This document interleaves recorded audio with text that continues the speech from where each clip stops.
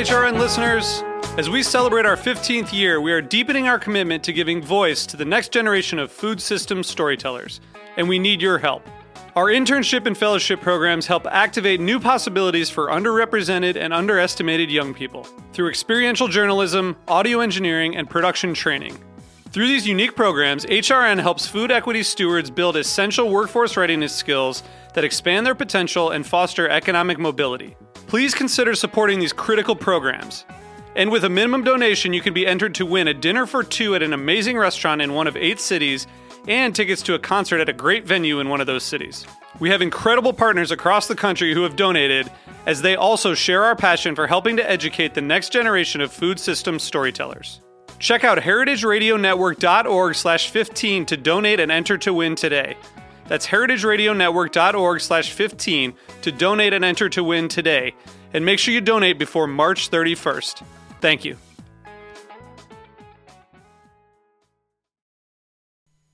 Today's program has been brought to you by the International Culinary Center, offering courses that range from classic French techniques in culinary, pastry, and bread baking to Italian studies to management, from culinary technology to food writing, from cake making to wine tasting. For more information, visit internationalculinarycenter.com. I'm Dave Arnold, host of Cooking Issues. You're listening to Heritage Radio Network, broadcasting live from Bushwick, Brooklyn. If you like this program, visit heritageradionetwork.org for thousands more.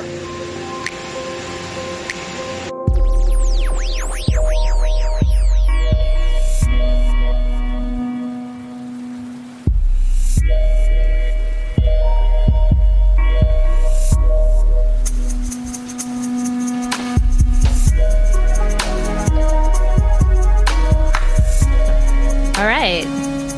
Thank you so much for tuning in to the Heritage Radio Network. We are coming to you, as always, live from the back of Roberta's Pizza here in Bushwick, Brooklyn. Today you've tuned into the Farm Report, and I'm your host, Erin Fairbanks. And today we're going to be starting a little bit of a conversation around farming, GMOs, and media transparency. A couple things out there happening in the world that gave me pause this week, and I don't know if many of my regular Farm Report listeners know, but we also do daily news content on the main website of the Heritage Radio Network, which is www.heritageradionetwork.org.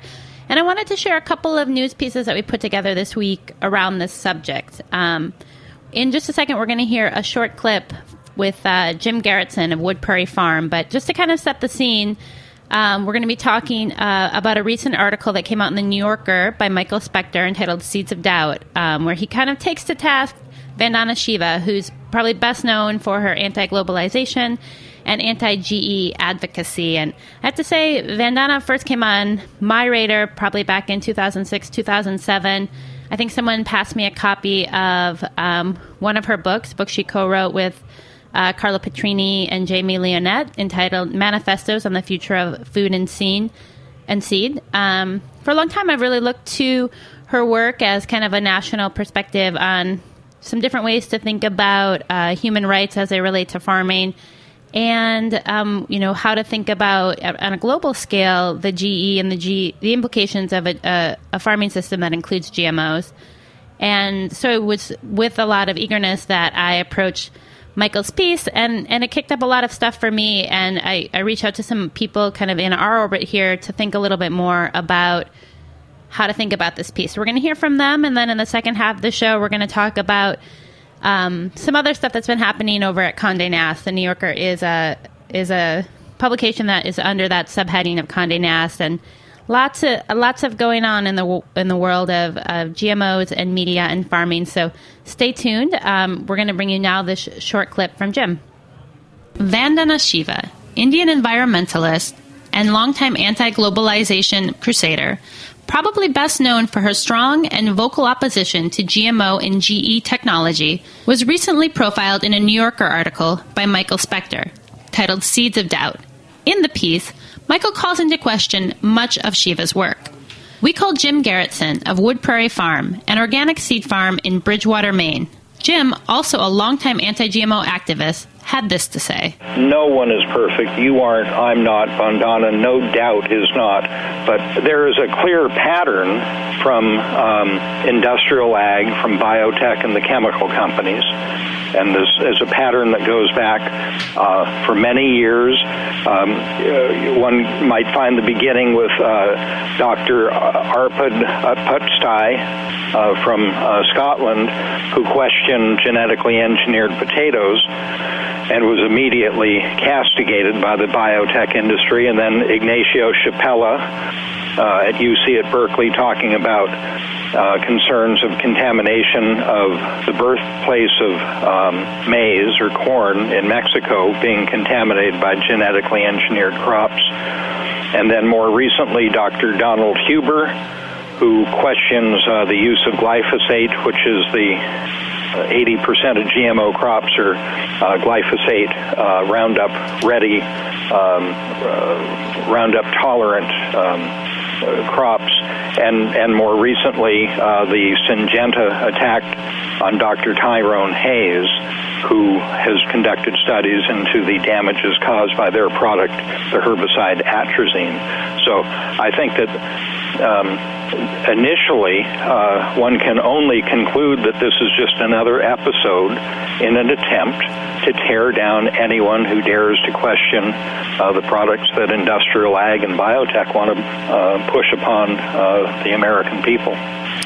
Well, it's pretty scary because, it's coming from the New Yorker, and I think, too, we're seeing from the New York Times, a lot of the pieces by Amy Harmon over the course of the last year in a similar vein. So if, we're looking at these kind of two publications of note and of record, is this like... It just feels like that must be very insidious. I mean, I wonder how, as a normal consumer, when you look to these spaces as trusted media resources, are you suggesting that they're being kind of co-opted by the biotech industry, or there's some other back end outside of that reporter's position, or where are things getting confused, do you think?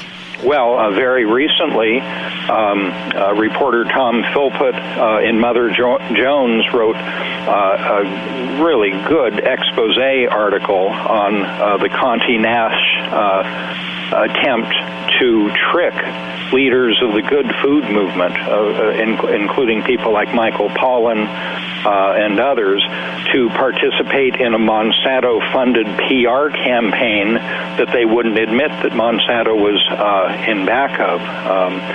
So it was supposedly a strategic alliance between Monsanto and Condé Nast. I think there are serious concerns of where we have a free media, short of going to the internet, and even there, one has to do a good job at sorting out truth from fiction. So Jim's comments really led me in another direction. Thinking about kind of media sources that we can trust. Obviously, one of the names that came to the top of my mind was Tom Philpott. Tom has been a regular guest here on the Heritage Radio Network. He's co-founder of Maverick Farms, which is a center for sustainable food education down in North Carolina.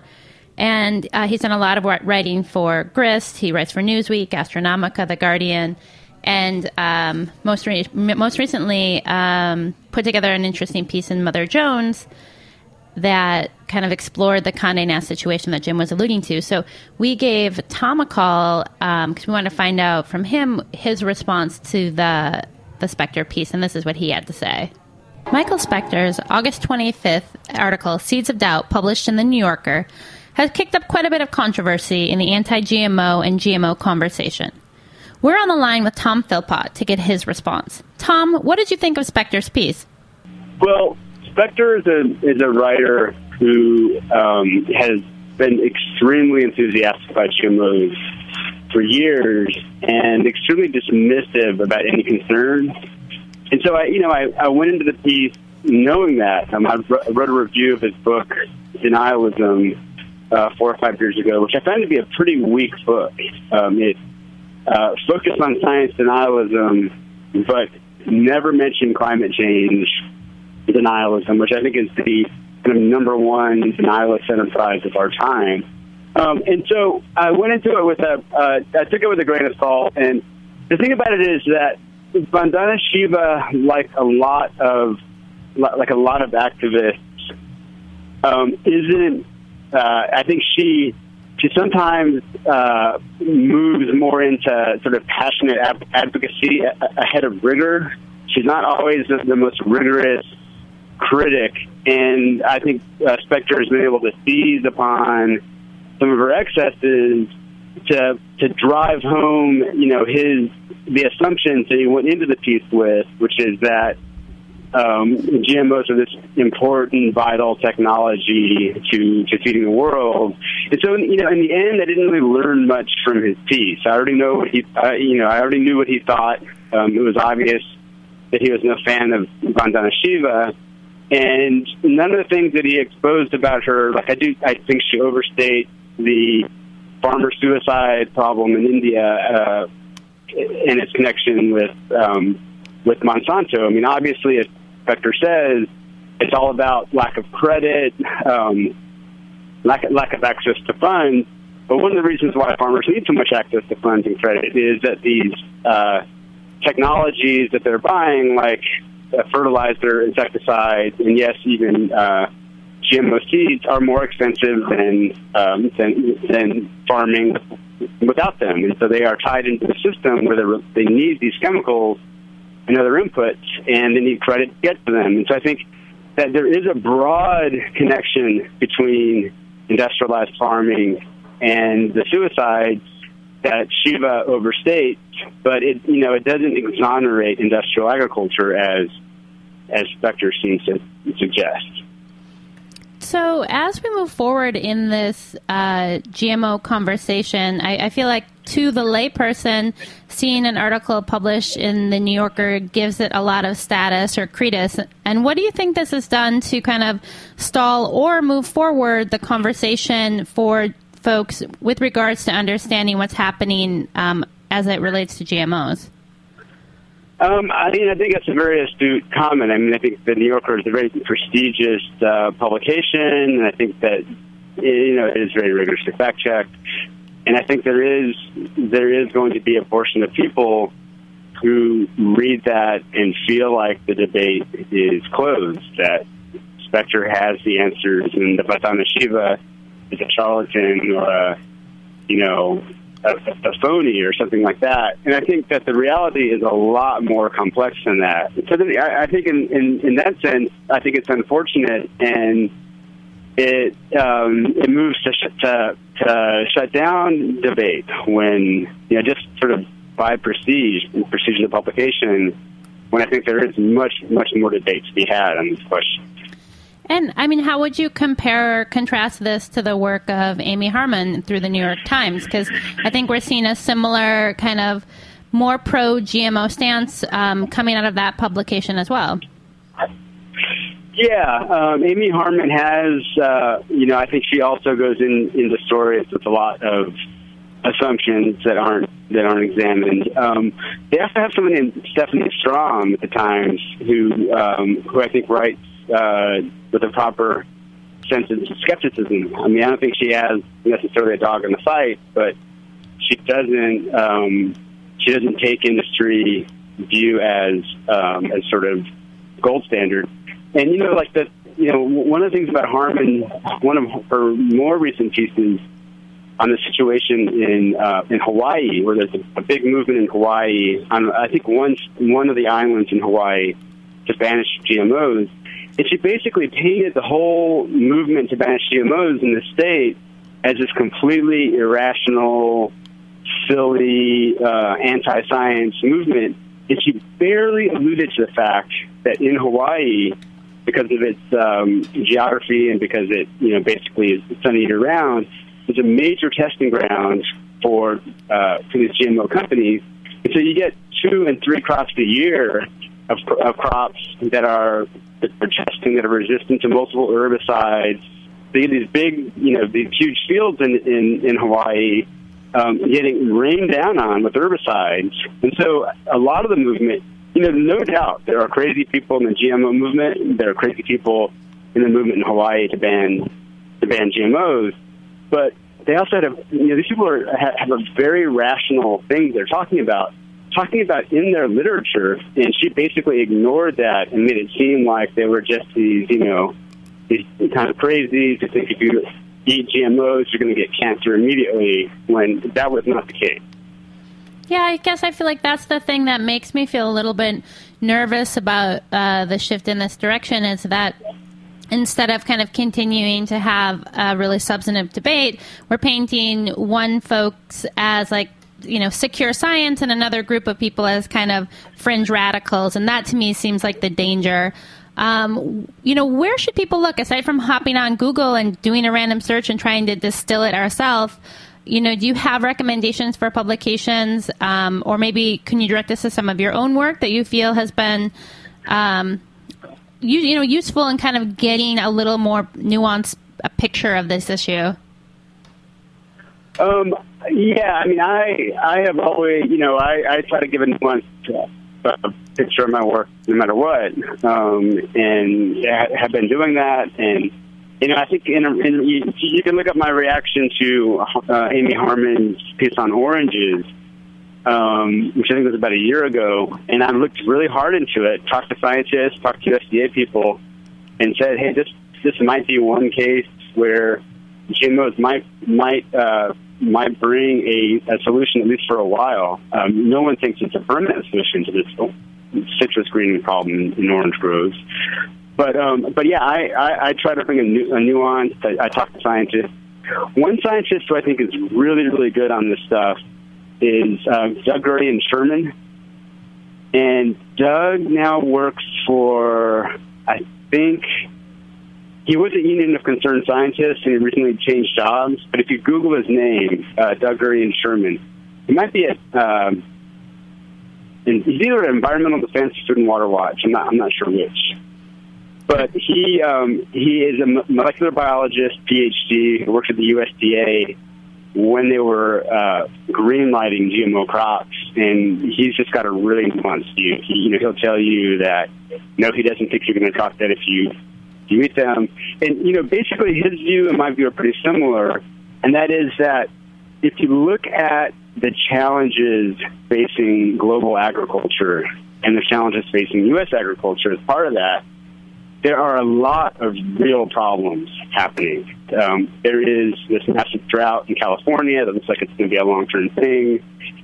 There's a problem in the Corn Belt where we're losing topsoil at an alarming rate, losing topsoil way faster than it's being reproduced in the field. There is, generally speaking, we're going to have more drought, more heavy rain events. Obviously, populations are growing. And GMOs, if you look really hard at it, don't really provide interesting solutions to any of these problems. And there are a lot of things that are a lot cheaper. When research is a lot cheaper, implementation is a lot cheaper, that have been proven to solve these problems. I read about one of them last year. If you Google my name, and the name is David Brandt. He's a farmer in Ohio. He is doing things that are, he's a big corn and soy farmer in Ohio, fifth-generation farmer, not some hippie at all. And he's doing things with cover crops and crop rotations that are saving soil, making it more resilient to heavy rains, making it more resilient to drought. And he's using GMO seeds, but not because of the traits, but because they're the only seeds he can get his hands on that have the companies, their dominance in the market is so great that if you want to get corn seeds that have the latest genetics, and when I say genetics, I mean conventional genetics that, are the most drought tolerant, the most established, the fastest, and things like that, your only choice is to pay the extra technology fee and buy the GMO seed. But he's not using them for that at all, but he's getting fantastic results from doing things that aren't GM, that any farmers could do, that are, really critical to feeding the world going forward. So I just feel like GMOs are this false distraction from the real thinking we need to do about how to change our farming system. Well, Tom, thank you so much, and we definitely look forward to connecting with you on this issue. as we can continue to look at this question of, how we're going to feed 9 billion people by 2050. And thanks for taking some time out to share your response. Sure thing. And you guys are always welcome to call me, or, I'm always happy to be on the Heritage Network. All right. So that was a little bit more nuanced view from Tom, who kind of helped illuminate some of the things we should be thinking about as we're approaching this GMO conversation. And with that, we are going to go for a short station break. And when we come back, we'll be continuing this conversation as it relates to GMOs, farming, and media transparency. So hang tight. Let's do it.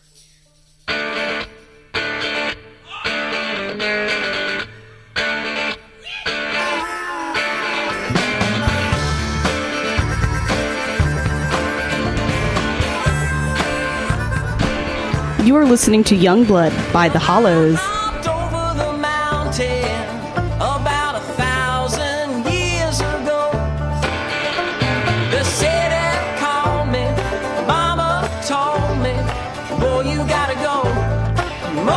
Stones thrown away. Since that day, my best friend has been this road or a telephone. It's the next best thing to a southern hug from a mama that I left all alone. On a young blood, treat my mama right. On a young blood, take her out tonight. Oh, they say you're the talk of the town. The International Culinary Center is a proud sponsor of the heritageradionetwork.org. The ICC, with locations in New York and California, provide cutting-edge education to future chefs, restaurateurs, and wine professionals. We're proud to claim Dan Barber, Bobby Flay, and David Chang among our honored alumni. This is Dorothy Cann Hamilton from Chef Story. Check out our ICC website at internationalculinarycenter.com. This is Brandon Hoy, co-owner of Roberta's, and you're listening to heritageradionetwork.org. So it was kind of funny working on these pieces in response to the Spectre article this week and hearing this Condé Nast conversation coming up. All of a sudden I realized I'd seen this email. As it turns out, our founder, Heritage Foods USA, was in some pretty good company. On August 4th, we received an email from Condé Nast Media Group inviting the Heritage Foods team to take part in a video series that focused on topics that centered around food chains, and sustainability. Sounds pretty cool, right? I mean, since the company started in 2001, its focus has been on celebrating meat, the righteous kind, from healthy animals of sound genetics that have been treated humanely and allowed to pursue their natural instincts. Antibiotics and growth hormones are not part of that system. The environment is respected, and fair labor is practiced.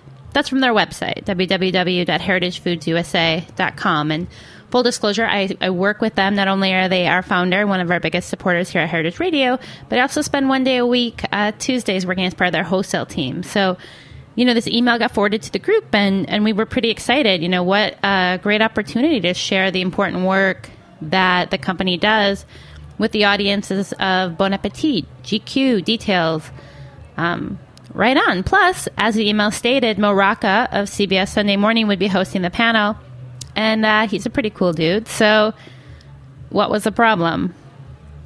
Well, as it turns out, the project was being underwritten by Monsanto, the global egg giant best known for its work in pesticides and GMO seed sales. Don't get me wrong, Monsanto is totally free to support anyone they want. And here at Heritage Radio, we're all for rigorous discussion around the GMO and GE conversation. I think it's super important to have a nuanced and to the extent that it's possible, a balanced conversation in these issues. In fact, our very own Dave Arnold, who hosts a weekly program called Cooking Issues every Tuesday at noon, moderated a GMO panel that included Amy Harmon, who I mentioned a couple of times in the first half of the show, who's done a number of pieces reporting on the GMO industry. Also on the panel that Dave put together was Kathleen Enright. So she's the executive VP for the Food Agriculture Biotechnology Industry Org. So basically a advocacy organization for the biotech industry. And I have to say, you know, that panel discussion is definitely available on the Heritage Radio website. So you can definitely look up the MoFad Roundtable. Really great conversations around the GMO issue, really diverse set of perspectives. And I have to say, you know, Kathleen drove home some pretty compelling cases for the industry, as is her job. I think the problem with this email, the really big problem, is that nowhere in the email was it made clear that the project was being underwritten by an organization that, you know, is such a divisive player in the food world. Nowhere did it say, oh, by the way, Condé Nast is working with Monsanto on this cool food project. It wasn't until we called and asked for clarification and asked who was funding and supporting the work that we learned that it was being underwritten by this group. And, you know, we decided it wasn't a great decision for the organization. In doing a little bit of research for the show, and after talking to Tom, you know, I came upon this August 7th article that he had put out in Mother Jones.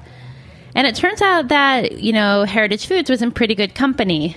Others who were asked to participate on this panel and as part of this video series were NYU professor, author of Food Politics, and, you know, frequent HRN guest Marion Nussel, Anna Lepay, who's author of the famous Diet for a Hot Planet and has been a longtime critic of the agrochemical industry, James McWilliams, who's an author of Just Food, what every locavore gets wrong and how we can truly eat responsible. Lori Silverbush, producer of A Place on the Table. The list goes on. And apparently Mo Rocca, the celebrity moderator who is mentioned in the initial email, was never even confirmed. So here's the thing. Here's this long list of food iconoclasts who saw the same pitch and saw it for what it was and said no. But I have to say, for a small organization like ours here at Heritage Radio, or the folks over at Heritage Foods, the offer of a speaking fee, especially, you know, for a small group like ours, is pretty compelling. And the opportunity to put your message in front of the Condé Nast audience is also pretty exciting. And I'm sure that there's other types of offers like this floating around, probably more than we know. And I have to wonder kind of who's going to be the first to say yes to it. Whether they're saying yes because, you know, they're cash-strapped and they need the money. They, you know, don't read the fine print and realize what they're saying yes to, and then their name and their reputation is co-opted. Or, you know, maybe they're selling out or compromising some of their underlying principles in lieu of the platform that an organization like Condé Nast presents. I think, you know, the lack of transparency here is a huge bummer. And at Heritage Radio Network, we're really disappointed that Condé Nast didn't do a better job of presenting a clear offer. But I have to say, we are definitely proud of our fellow allies in good food for seeing the pitch for what it was and for acting in accordance to their values and beliefs. That's all I got for you today on the Farm Report. Thank you so much for tuning in. Would love to hear your thoughts on this issue. Please, you know, give us a tweet at heritage_radio or shoot us an email, info@heritageradionetwork.org. And stay tuned in. This program, like all 35 of our weekly shows, is available for free by visiting our website, www.heritageradionetwork.org. If you believe in our work, I hope you'll consider becoming a member by clicking that donate tab and supporting us today. You can also find us on iTunes or Stitcher Smart Radio. However you listen, thanks for tuning in, and we'll talk to you next week.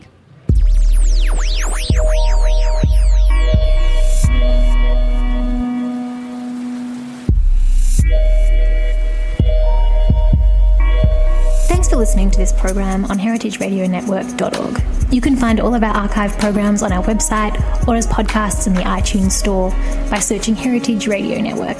You can like us on Facebook and follow us on Twitter at heritage_radio. You can email us questions anytime at info@heritageradionetwork.org. Heritage Radio Network is a 501c3 non-profit. To donate and become a member, visit our website today. Thanks for listening.